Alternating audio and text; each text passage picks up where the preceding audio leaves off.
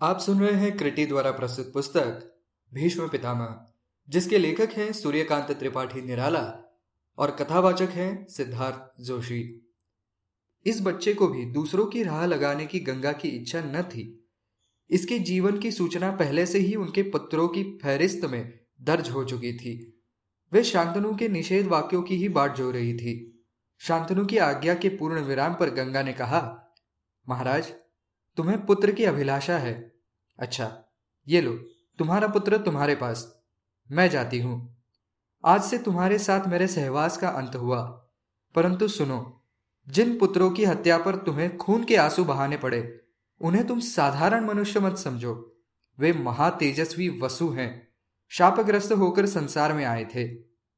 और मैं, महाराज, ऋषि मुनि भी मेरी पूजा करते हैं। मैं गंगा हूं। अब मैं चली। मेरे इस पुत्र को गंगा दत्त कहकर पुकारना। गंगा चली गई। इधर शांतनु को नश्वर संसार से वैराग्य हो गया। जिस अनुपमा सुंदरी को अपनी आत्मा से भी वे अधिक प्यार करते थे, जिसके लिए दुस्सह पुत्र शोक को भी कलेजा थाम कर सह लिया, आंखों का सूरमा, स्वरूप का दर्पण, लालसा की हरी भरी वासंती वल्लरी और प्रेम की प्रत्यक्ष मूर्ति समझते थे, उसे न देखकर चिरकाल की अर्जित तपस्या वृत्ति स्वभावतः उन्हें अपनी ओर झुका ले गई। महाराज शांतनु राज्य का संपूर्ण भार मंत्रियों की सुपुर्द करके तपस्या के लिए अरण्यवासी हो गए। गंगा के मनोहर तट पर तपस्या में दीर्घकाल व्यतीत हो गया, परंतु राज्य में लौटने की उन्हें सुध भी न रही। एकाएक विरक्त हुए महाराज शांतनु के चले जाने पर राज कर्मचारियों को बड़ी असुविधा हुई, परंतु बालक गंगादत्त को देखकर राजधानी के लोग बहुत कुछ सब्र करने लगे। पंडितों ने गंगादत्त का नाम देवव्रत रखा। हस्तिनापुर के लोग बालक को देवव्रत के नाम से ही पुकारते थे। देवव्रत बचपन से ही बड़े होनहार थे। उनके दमकते हुए मुखमंडल पर बचपन से ही आत्मगौरव की रेखा झलक जाया करती थी। भरा हुआ मुख प्रसन्नता का आईना हो रहा था। जो कोई उसे देखता, उसी के अंदर से प्रसन्नता फूट पड़ती थी। सब लोग बच्चे को बड़ा होनहार कहते थे। सब लोग उसकी तेजो गर्वमंडित प्रसन्न दीप्ति पर मुग्ध थे। महाराज शांतनु के चले जाने पर बच्चे का भार गंगा ने लिया। हस्तिनापुर से देवव्रत को अपने साथ ले गई। उसकी शिक्षा का विचार करके महर्षि वशिष्ठ के आश्रम में अध्ययन के लिए बच्चे को छोड़ आना उन्होंने दूसरी जगहों से उत्तम समझा। बालक देवव्रत माता के साथ प्रसन्नता पूर्वक वशिष्ठ के आश्रम में चले गए। बालक होनहार था ही, महर्षि वशिष्ठ भी त्रिकालज्ञ थे। बच्चे को देखते ही उन्होंने उसकी भविष्य कीर्ति का ज्ञान नेत्रों से अध्ययन कर लिया और बड़े आग्रह से उसे पढ़ाने के लिए तैयार हो गए। इस तरह बालक देवव्रत को वशिष्ठ के संरक्षण में छोड़कर गंगा अपने स्थान को चली गई। इधर यथाविधि देवव्रत की शिक्षा दीक्षा होने लगी। पूर्व जन्मार्जित संस्कारों के कारण अल्पकाल में ही देवव्रत शास्त्रों में पारंगत हो गए। महर्षि को सर्वशास्त्र पारदर्शी बालक देवव्रत का उज्जवल भविष्य मालूम था ही। उन्होंने उसे दिल खोल कर पढ़ाया, अपनी संचित अगाध विद्या का संपूर्ण दान किया। जब किसी विषय की त्रुटि न रह गई, तब शुभाशीर्वाद देकर महर्षि ने अपने परम शिष्य बालक देवव्रत को विदा किया। गंगा ने बड़े स्नेह से बच्चे का कपोल चुंबन किया और क्षात्र वीर मंडल विजयी धनुर्विधि परशुराम की सेवा में पहुंचकर क्षत्रियोचित धनुर्विद्या प्राप्त करने का उपदेश किया। देवव्रत भगवान परशुराम के आश्रम में गए। बड़ी श्रद्धा से दंडवत प्रणाम किया। परशुराम ने आने का कारण पूछा।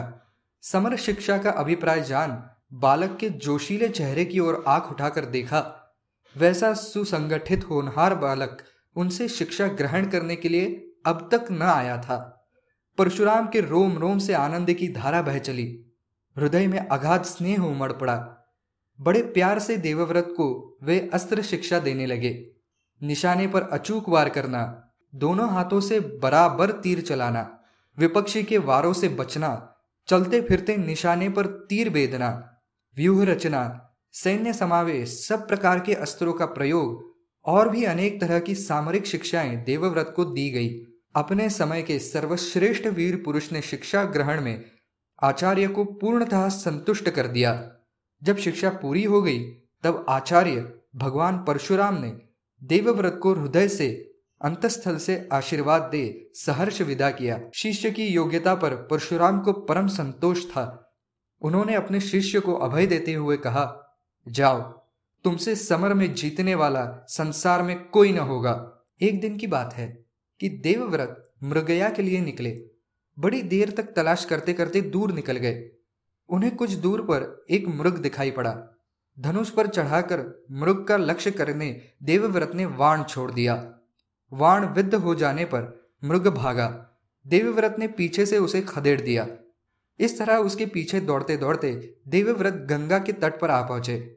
यहां उन्होंने इतने तीर चलाए कि चारों ओर का आकाशमंडल तीरों से छा गया।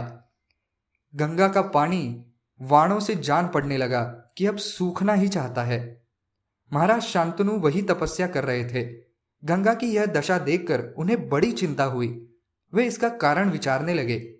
थोड़ी ही देर में उन्होंने देखा कि एक परम सुंदर राजकुमार दिव्य शास्त्रों से सुसज्जित यमदंड के समान कठिन कोदंड लिए हुए गंगा के तट पर खड़ा है।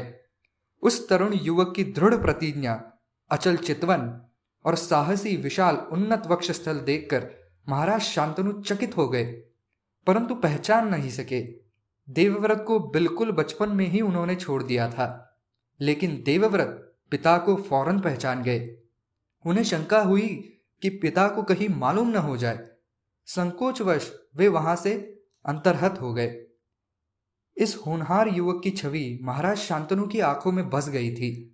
वे उसके परिचय के लिए उतावले हो गए। गंगा से उन्होंने अपने पुत्र को देखने की प्रार्थना की। महाराज की प्रार्थना पूरी करने के लिए गंगा देवव्रत को महाराज के पास ले आई और कहा, राजन, यह वही 8वां बालक है जिसके लिए आपने प्रार्थना की थी। इन्हें आप कम न समझिए, ये महापुरुष हैं। महर्षि वशिष्ठ के पास रहकर सर्व शास्त्रों में इनका प्रवेश हो चुका है और भगवान परशुराम के निकट अस्त्र संचालन की ये पूर्ण शिक्षा प्राप्त कर चुके हैं। समर क्षेत्र में इनका मुकाबला करने लायक इस समय संसार में कोई वीर नहीं है, न इनके रहते समय तक होगा। ये इंद्र से अधिक शक्तिमान हैं। शास्त्रों में भी इनका अथाह ज्ञान है। असुर गुरु शुक्राचार्य ने जिन जिन शास्त्रों का अध्ययन किया है, देवगुरु बृहस्पति को जिन जिन विषयों की पारदर्शिता प्राप्त है, ये उन शास्त्रों का अध्ययन कर चुके हैं। धर्म, नीति, राजनीति, समर नीति और अर्थनीति, इन चारों में ही इन्हें आप अद्वितीय समझिए। अब अपने सर्वगुणाधार पुत्र को आप लेकर आनंदपूर्वक अपनी राजधानी लौटे। महाराज ने ऐसा ही किया। वे सर्वगुण समन्वित प्रिय पुत्र को लेकर अपने राज्य लौट गए।